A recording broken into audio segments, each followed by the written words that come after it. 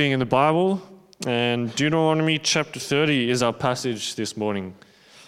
And it's on page 164 of the Blue Bibles.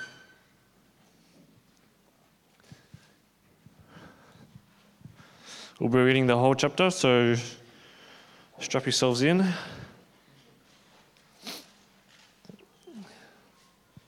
Deuteronomy chapter 30, verse 1.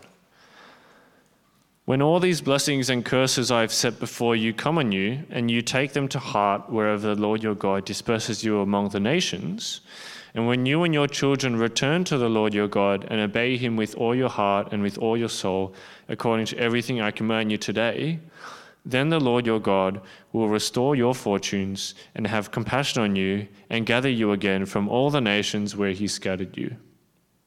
Even if you have been banished to the most distant land under the heavens, from there the Lord your God will gather you and bring you back. He will bring you to the land that belonged to your ancestors, and you will take possession of it. He will make you more prosperous and numerous than your ancestors. The Lord your God will circumcise your hearts and the hearts of your descendants, so that you may love him with all your heart and with all your soul and live. The Lord your God will put all these curses on your enemies who hate and persecute you. You will again obey the Lord your God and follow all his commands I am giving you today. Then the Lord your God will make you prosperous in all the work of your hands and in the fruit of your womb, the young of your livestock and the crops of your land. The Lord will again delight in you and make you prosperous, just as he delighted in your ancestors, if you obey the Lord your God and keep his commands and decrees that are written in this book of law, and turn to the Lord your God with all your heart and with all your soul. Now what I am commanding you today is not too difficult for you or beyond your reach. It is not up in heaven so that you have to ask, who will ascend into heaven to get it and proclaim it to us so that we may obey it? Nor is it beyond the sea so that you have to ask, who will cross the sea to get it and proclaim it to us so we may obey it? No, the word is very near to you. It is in your mouth and in your heart so that you may obey it. See, I set before you today life and prosperity, death and destruction. For I command you today to love the Lord your God, to walk in obedience to him, and to keep his commands, decrees and laws. Then you will live in increase, and the Lord your God will bless you in the land you are entering to possess. But if your heart turns away and you are not obedient, if you are drawn away to bow down to other gods and worship them, I declare to you this day that you will certainly be destroyed. You will not live long in the land you are crossing the Jordan to enter and possess. This day I call the heavens and the earth as witnesses against you, that I have set before you life and death, blessings and curses. Now choose life, so that you and your children may live, and that you may love the Lord your God, listen to his voice, and hold fast to him. For the Lord is your life, and he will give you many years in the land he swore to give your fathers, Abraham, Isaac, and Jacob. This is the word of the Lord.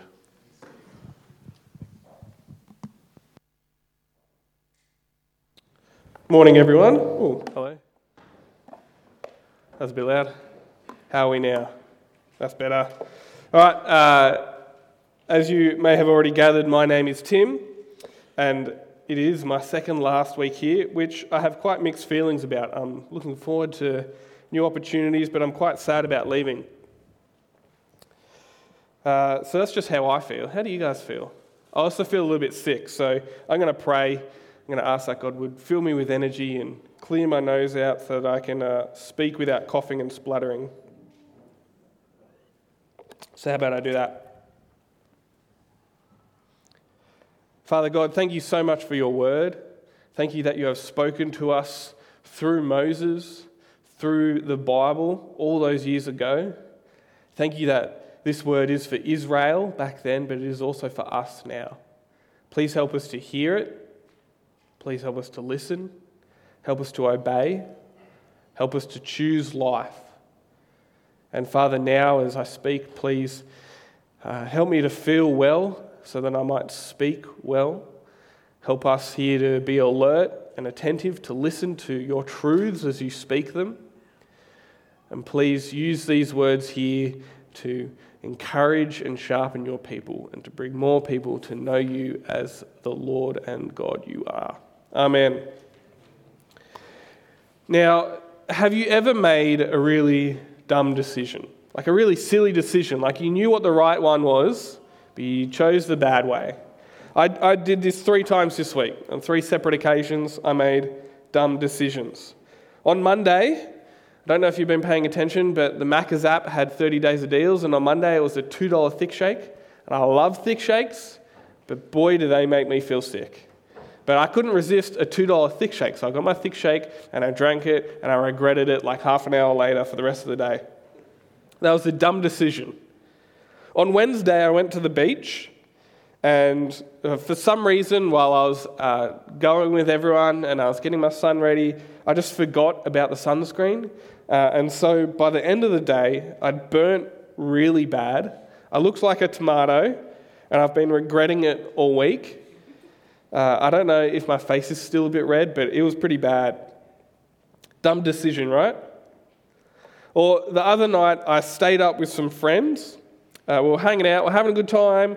But my son Sam, he's been sleeping so bad all week. He'd been waking up 2 or 3 times in the night and taking a long time to go back to sleep. So I was tired. I knew I wouldn't get a good night's sleep, but I really wanted to hang out with my friends. I really wanted to stay up. And so I did. I stayed up, and that night was the worst night we'd had. I think I probably got about 3 hours sleep tops. That was another dumb decision, although I enjoyed it at the time. There's sometimes decisions, they should be really, really obvious, but we just can't choose the right way, or the good way, or the obvious way. And today we'll see that Israel, they had this really obvious decision in front of them. And they don't make a dumb decision, they make a decision that leads to their death. It's far more than dumb, and it's far worse than a little bit of sunburn. It's a choice of life or death. Now remember, Israel, they're camped outside the promised land. They're at the place of decision. Will they follow God's law when they enter the land, or will they not? And Moses, as he gets into this third speech of his in the book of Deuteronomy, he doesn't have high hopes. He reckons that Israel, they will fail. They won't obey God's law because there's a problem deep down inside of them that they need God to fix. And so as we explore chapter 30 today, we're going to see their problem under the heading of heart disease. We're going to see the cure that God brings called heart cure. And finally, we're going to see their decision and our decision under the heading choose life. So if you have the bulletins with you, you can follow along there. But one quick note, at the top of the bulletin it says Ezekiel 37. That's a misprint. That's my fault. We're actually in Deuteronomy 30, like we just read. So let's get straight into it. To understand chapter 30, the chapter we read, we actually need to do a little bit of context. We need to look at chapters 27 to 29. Don't worry, it'll be quick. In chapters 27 to 29, we'll see that everyone has heart disease. Everyone has heart disease, and it's not going to cause a heart attack. It stops you from receiving God's blessing. Everyone has heart disease, which stops us from receiving God's blessing. And this is going to be our first point for today. In chapters 27 to 28, Moses gathers all of Israel to himself. And he tells them, if you obey God and you keep his covenant, then you'll receive amazing blessings. Amazing blessings. But if you disobey, you'll be cursed. You'll be put under a curse. So these 2 chapters are all about blessing and curse. God blesses Israel with abundance in the land. The land is often described as flowing with milk and honey. I don't know what you imagine when you think of abundant land, but that sounds very abundant to me. Specifically, God says you will have lots of kids, lots of crops, and lots of cattle. You will have everything you need to feed your hundreds of kids, right? And not only abundance, but they also have security. Any nation that invades them, well, they'll be defeated. So they'll never have to worry about being overrun, being sent out of their land, being destroyed. God gives them security. But these are the blessings if they obey God. This is what comes if they obey. If they don't, God will curse them. Disobedience leads to famine, leads to destitution, to plagues, to invasion. And these curses, they're not designed to destroy Israel. They're more like an early warning system. God says, I will send these curses so that you know that you're disobeying me, so that you know you have to turn back, that you can obey, and when you do, I'll give you my blessing once again. That's how these curses are designed, not to destroy Israel, but to warn them. But if they continue in their disobedience, if they continue to turn from God, if they continue to worship other gods and idols and don't turn back to God, then there is one final curse, the curse of destruction. God's covenant will be broken once and for all. God will take their land from them and he'll send them into exile. That is the final curse of Deuteronomy 28. And so in both of these chapters 27 and 28, God is basically saying, if you hold to our agreement that we've made together, you'll be blessed. If you don't, you'll be cursed. That's chapters 27 and 28. Chapter 29 is about the history of Israel, but not just the history that Israel have lived, but the history they're living and the history they will live in the future. Moses begins in chapter 29 his third and final speech in the book. He tells Israel their past, their present, and their future. He reminds Israel of what God has done for them, how God rescued them from Egypt, rescued them from Pharaoh, how they wandered in the desert for 40 years because of their disobedience. But God still provided for them everything they needed for 40 years. And then Moses says, remembering all that, see where you are now. You're in the place of decision. You're standing here with the land in front of you. God has made his covenant with you. Enter the land. But then Moses looks to the future, to the time after they've entered the land. And things start to go downhill pretty fast. Moses warns them of disobedience, but the warning soon turns into a prediction. Moses predicts that Israel will turn from God. Moses says that Israel's disobedience, it will break that covenant that God made with them. It will be no more. God will bring those curses and God will exile them. And you know what? Moses is bang on. As we keep reading the Old Testament, we see that Israel, they do enter the land, but they're disobedient. They disobey God. They break his covenant. And God sends warning after warning, prophet after prophet saying, no, turn back, turn back.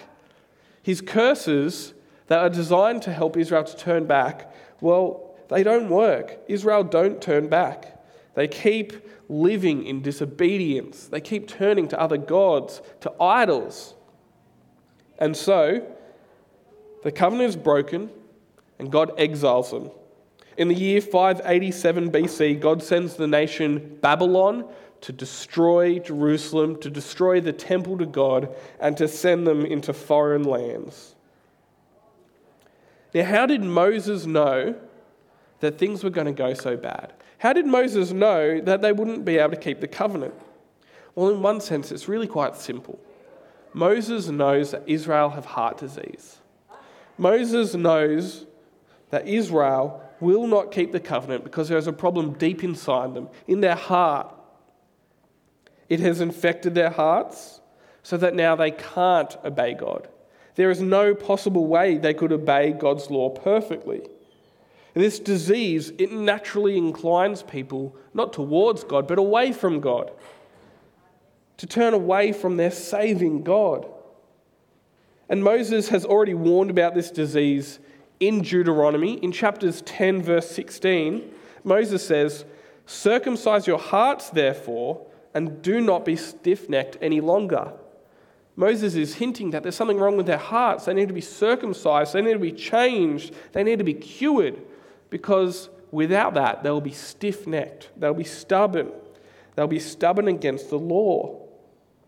So what is this disease? Well, it's the corrupt nature inside of Israel.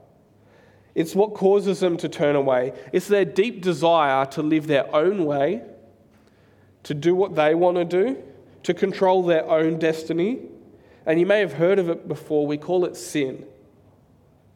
It means that disobedience is inevitable. So then is cursing and exile. It will happen because they are sick. Now, sin is not just a problem for Israel. The Bible continues to talk about sin, not just for Israel, but for every single person who has ever lived. Sin infects every person. Look at what the New Testament says about sin. This is written by the Apostle Paul, and he picks up on an Old Testament song, and it goes, "There is no one righteous, not even one. There is no one who understands. There is no one who seeks God. All have turned away. They have all become worthless. There is no one who does good, not even one." No one is righteous, which means no one is perfectly good. It's saying that every single person has the same heart disease. Every single person is infected with sin. And sin isn't just doing bad things. It's not just lying or stealing or murdering or whatever you might conceive in your head, things that we can do. Each of these things is sin. Don't get me wrong, they are sin. But that's not all that sin is. Like I said about Israel, sin is an attitude. It says, I don't want God. I don't even need God. I'm doing just fine without him. And if we're all perfectly honest with ourselves, there have been days where we've just completely forgotten about God. And we've lived our life our own merry way, and we've gotten along just fine without him. But we're forgetting that God sustains us. He gives us life. He gives us everything. Everything is from God. And when we forget that, that is called sin. And so those days where we forget about God, those are the days we're living in sin. My problem is I do that every single day. From moment to moment, I forget God. And I'm sure it's the same with you. Now, here's the real kick in the guts. Just like Israel were put under curse for their sin, for breaking their covenant, we too are put under a curse for our sin. Our curse isn't exile into Babylon. Our curse is death. It's judgment and punishment, which is death. And so it's really, really important for us today to understand that we are infected with sin. That's the first step to heading towards the cure that God offers us. If we don't recognize our sin, we will not look for a cure. And so we recognize sin together. We did it before. Tim called it confession. And that's all confession is. We recognize our sin before God. We confess to God that we have a disease, and that disease has meant that we haven't lived his way. And the reason why we do it each week in church is because it infects everyone. It's something that we all have in common together. We all fall short of our great God. No one is righteous, not even one. But just doing it on a Sunday morning is not enough. Day by day, we need to recognize our sin before God, because otherwise we'll never seek the cure that God has offered us. So if you have never confessed your sin to God before, if you have never even recognized your sin in your life before, can I encourage you today, maybe take a quiet moment after the service, pray quietly to God. You can simply say, "Dear God, I'm sorry that I sin. I recognize now that I do sin, and I'm sorry." And that's your first step to being cured. Or you can come up the front to one of the pastors here. I'll be up the front, one of the other pastors, and you can talk to us about it.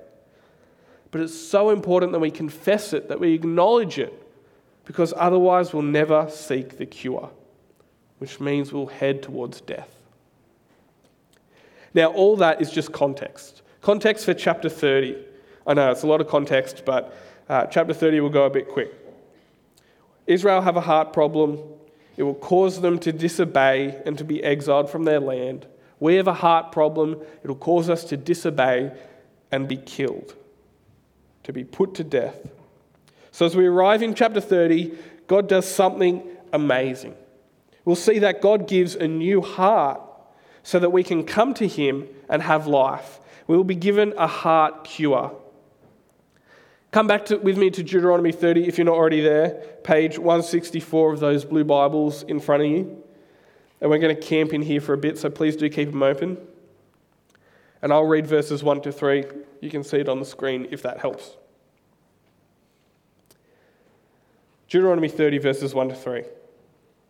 When all these blessings and curses I've set before you come on you and you take them to heart, wherever the Lord your God disperses you among the nations, so it's the scattering, the exile that God has sent them out, and when you and your children return to the Lord your God and obey him with all your heart and with all your soul, according to everything that I commanded you today, then the Lord your God will restore your fortunes and have compassion on you and gather you again from all the nations where he scattered you. So among Israel's cursing, among their exile, there will come a day when they will remember God. They'll remember the good life they had in the land. They'll remember God's blessings, and they'll remember, it's because we followed God's law. And so they will turn to God and they'll start to obey him again. Now the covenant is broken. At this point, God has no obligation to Israel anymore. The covenant is broken, so God does not have to bless them anymore. But God chooses to restore Israel. He chooses to gather them back, to bring them from all the nations back into their home nation of Israel. God will restore them. Now, this kind of thing, it's unheard of in the ancient world. This kind of thing didn't happen. If your country was overrun and destroyed and you were scattered, you never went home. You never went back. You never had that national identity again. But God says, no, I will bring you back. I will bring my people back. Look with me at verse 5, again on the screens or in your Bibles. He will bring you to the land that belonged to your ancestors, and you will take possession of it. He will make you more prosperous and numerous than your ancestors. And then skip down to verse 7. The Lord your God will put all these curses on your enemies who hate you and persecute you. So God has not only given them the land, he's given them abundance and security again. That sounds exactly like the covenant blessings of chapters 27 and 28. God promises to do something incredible, not because he is obliged to, not because he has a covenant with them anymore, but because he loves them, because he is a loving, compassionate, merciful God. Even though Israel broke their covenant, even though they disobeyed him, even though God doesn't have to bring them back, out of the goodness of his heart, he does. What a great God we have. God's goodness, it doesn't end there though. Israel's heart disease is still there and it needs to be cured. And we skipped over verse 6 a moment ago, but how about we read it again? The Lord your God will circumcise your hearts and the hearts of your descendants, so that you may love him with all your heart and with all your soul and live. Before, when Moses says, circumcise your hearts so that you'll no longer be stiff-necked, here Moses says, God will do it for you. God will cure your heart disease. Once and for all, God will fix that problem. You'll be able to obey. You'll be able to live. You'll be under God's blessing once again, all because God loves you and has given you a new heart. Not because God has to, but out of his loving kindness. And so sure enough, God gathers his people back into his land. Remember, this is Moses before they've even gone into the land. He's making these predictions.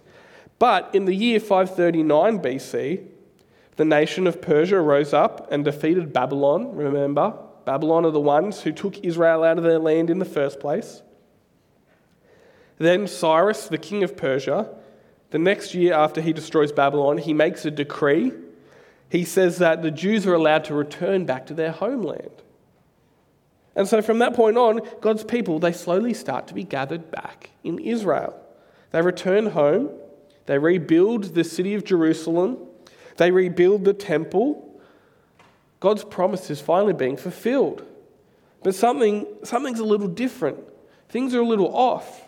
It's not like it was before they left.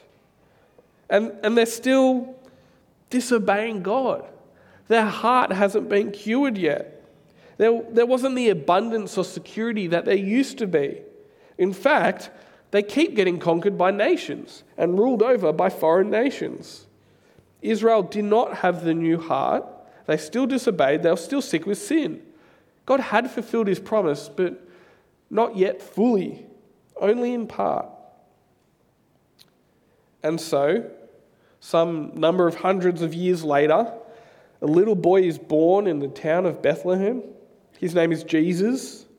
When Jesus grows up, he relives Israel's past. He is sent to Egypt as a young boy and flees from Egypt. He wanders in the desert for 40 days and 40 nights. Not 40 years, but that number represents something. And Jesus does what Israel never did. He perfectly obeys God's law. He perfectly obeys.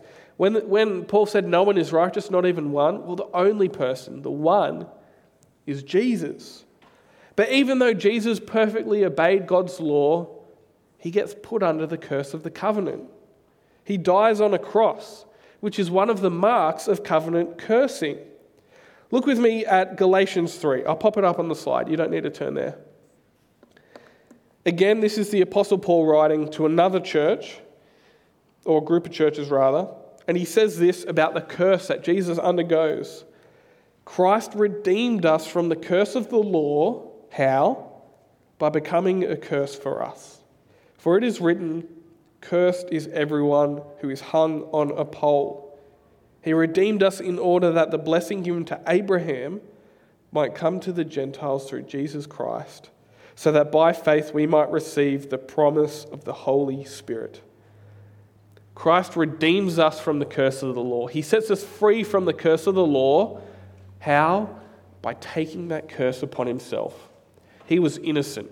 He deserved blessing, not curse. But he took our curse onto himself and suffered under the curse so that we might benefit from his blessing. Even though we can't live up to God's standards, even though we deserve punishment, Jesus does this.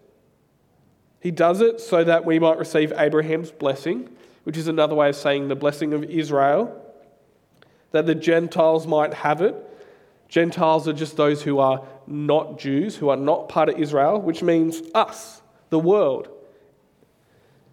And this blessing comes to us through faith, not because we've done anything, not because we've obeyed the law, but because we've trusted that Jesus has done it. We've had faith that Jesus has taken our curse and given us his blessing. Our blessing isn't the promised land of Israel. No, our blessing is heaven. It is life forever with our God. And so God now gives the new heart that he has promised. We receive the new heart when we trust in Jesus. God gives us a new heart and makes us new people. 2 Corinthians 5:17 says that anyone who is in Christ is a new creation. He's a new creation. The old has gone and the new has come. When we trust in Jesus, we're somehow united with Jesus. We become one with Jesus through the work of God's Spirit. And so now that we say we're in Christ, and in Christ we're made new. We're made new people. The old person with their infected heart, with the heart that means they will disobey God, that person is gone forever. The new person has a new heart, which is renewed by God day by day, so that now we can truly obey.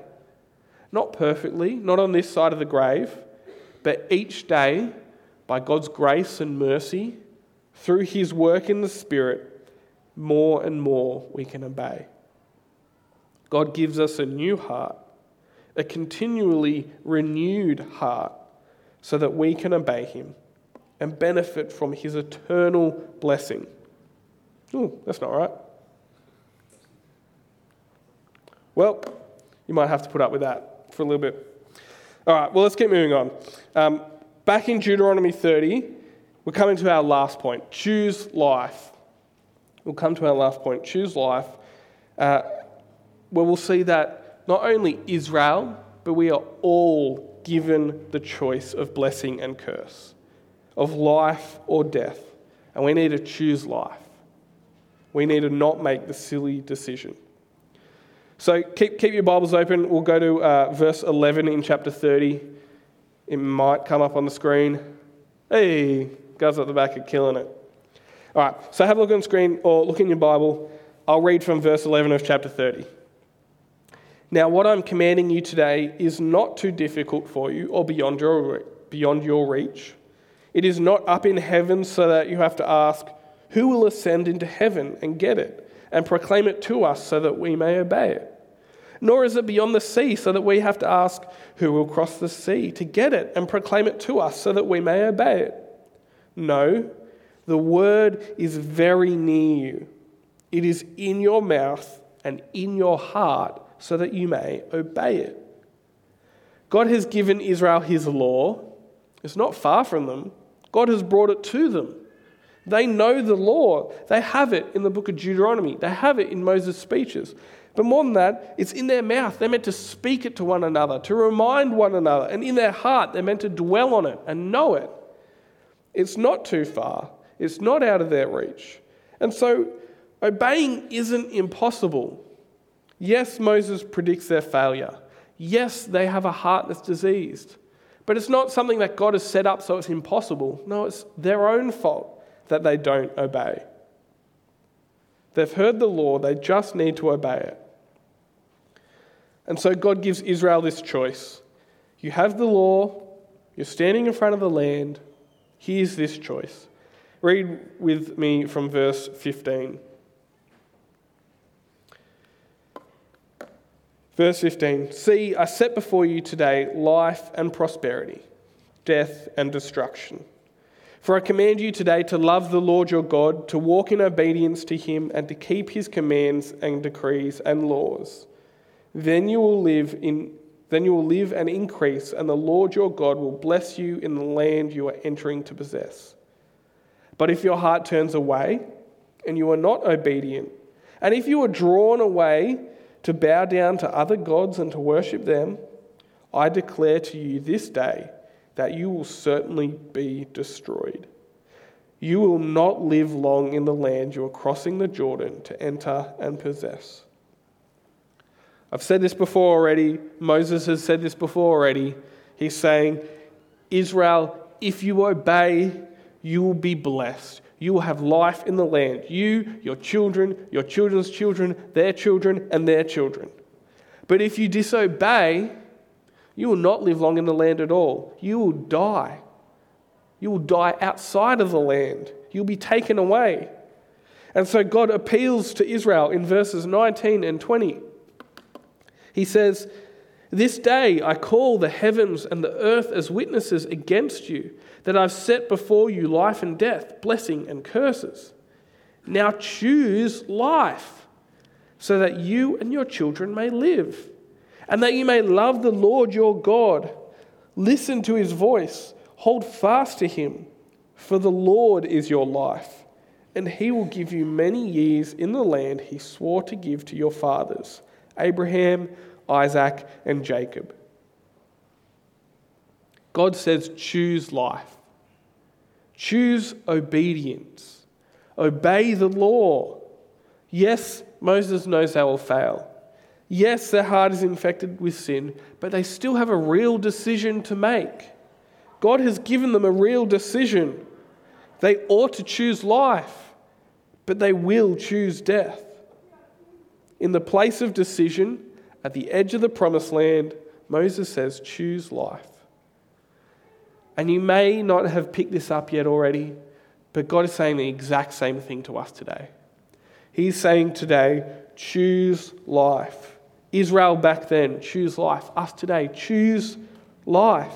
We have the choice of life and death. If we trust that Jesus has taken our curse on himself, if we trust that he obeyed the law when we couldn't, then God gives us life. The Lord God is our life. But if we reject Jesus, if we ignore him, if we choose to live our own way, if we think we're fine without God, then we will be under the curse of God's judgment. So we will die. So the same choice again. Choose life. Just like the law isn't far from Israel,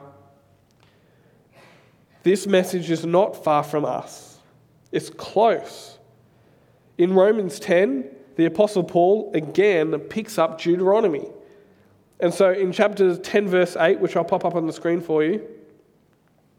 There we go. In chapter 10, verse 8 and 9, he says, "But what does it," that is faith, he's talking about our faith in Jesus, "what does it say? The word is near you. It is in your mouth and in your heart." Remember, that's what Deuteronomy says. That is the message concerning faith that we proclaim. What is that message? What do we proclaim? It's this. If you declare with your mouth Jesus is Lord and believe in your heart that God raised him from the dead, you will be saved. You will be saved. That's the message. That's all there is to it. Well, it's the simplest version of the message. Confess that Jesus is Lord. Believe that God raised him from the dead. That is how we choose life. That is how we're saved. It's not about what we do. We don't obey the law. We don't follow the law. We trust Jesus who has done it for us. If you're still figuring out who Jesus is, if you're still figuring out the whole Christian thing, then the message for you today is trust Jesus and choose life. But if you've been a Christian for a while, if you've been in church for a long time, or even a short time, but are already trusting in Jesus, your message is the same message. Trust Jesus and choose life. We have to keep doing this day by day. Every day we choose to confess that Jesus is our Lord and believe in our hearts that God raised him from the dead. The hard thing is that this choice of life, the world calls it the choice of death. They say that following Jesus, that's the boring life. That's the dead life. Choosing life for the world is choosing to party, it's choosing a big house, it's choosing, a nice boat or a yacht or something. The world bombards us with these messages. And the world isn't even consistent about what life is. It just throws all these random messages at us and says, no, this is life, this is life. Let me give you an example. Think about Christmas, or maybe more recently, Thanksgiving, but we're not very American, so we'll choose Christmas. If you walk down the street here and ask people, what is the meaning of Christmas? You might get some kids saying, presents, or if you run into someone from church, they might say Jesus. But the majority would probably say family. Christmas is about family and spending time with family, and that's really good. That's a really nice thing. God has given us families so that we can love and enjoy them. But the very next day, Boxing Day, what message do the stores tell us? The message is, you can spend all your money and buy the gifts that you wished you'd gotten but didn't. Life is about things. It's not about family. Family's fine, but things are better. The world just throws these messages at us all the time. We're just being bombarded by them. There's ads on the sides of buses. There's ads at bus stops. There's ads on the side of buildings. There's like 5 ads at the start of every YouTube video. They're all shooting messages at us saying this is what life is. But we have to remember, no, that's not life. Life is through Jesus. We choose life through Jesus. Life isn't experiencing this world. It's not that super cheap travel package. It's not family and friends. It's not making my mark here and now in this world. None of those things lead to life. Yes, they are good gifts from God, but they're not life. Life is in Jesus. We have to choose life every single day. We have to choose Jesus every single day. Only then can we enjoy all those other good things in the world for what they really are. So let me finish. Today, we've been given the choice, life or death. Just like Israel, I encourage you to choose life, to trust Jesus, because he died for you. If you would, for the first time today, like to trust in Jesus, if you've decided that you want to confess that he is Lord, and if you've decided that you believe that God raised him from the dead, then I encourage you to come talk to me or one of the other pastors up the front, or you could talk to a friend who brought you or someone you feel comfortable with. Come to us after the service and tell us about how you're feeling and what decision you want to make. We'd love to talk to you about it. But don't let this precious opportunity pass. Choose life today. How about I pray? Father God, we're so thankful that you have given us this decision, that you haven't just left us here to die, but you have given us the cure for our hearts through Jesus. Help us today and this afternoon and tomorrow and Tuesday and Wednesday and every single day of our lives to choose life. Help us to fight the messages of this world, to see them for what they really are, leading to death, and help us to cling to Jesus. Give us the strength to do that. Amen.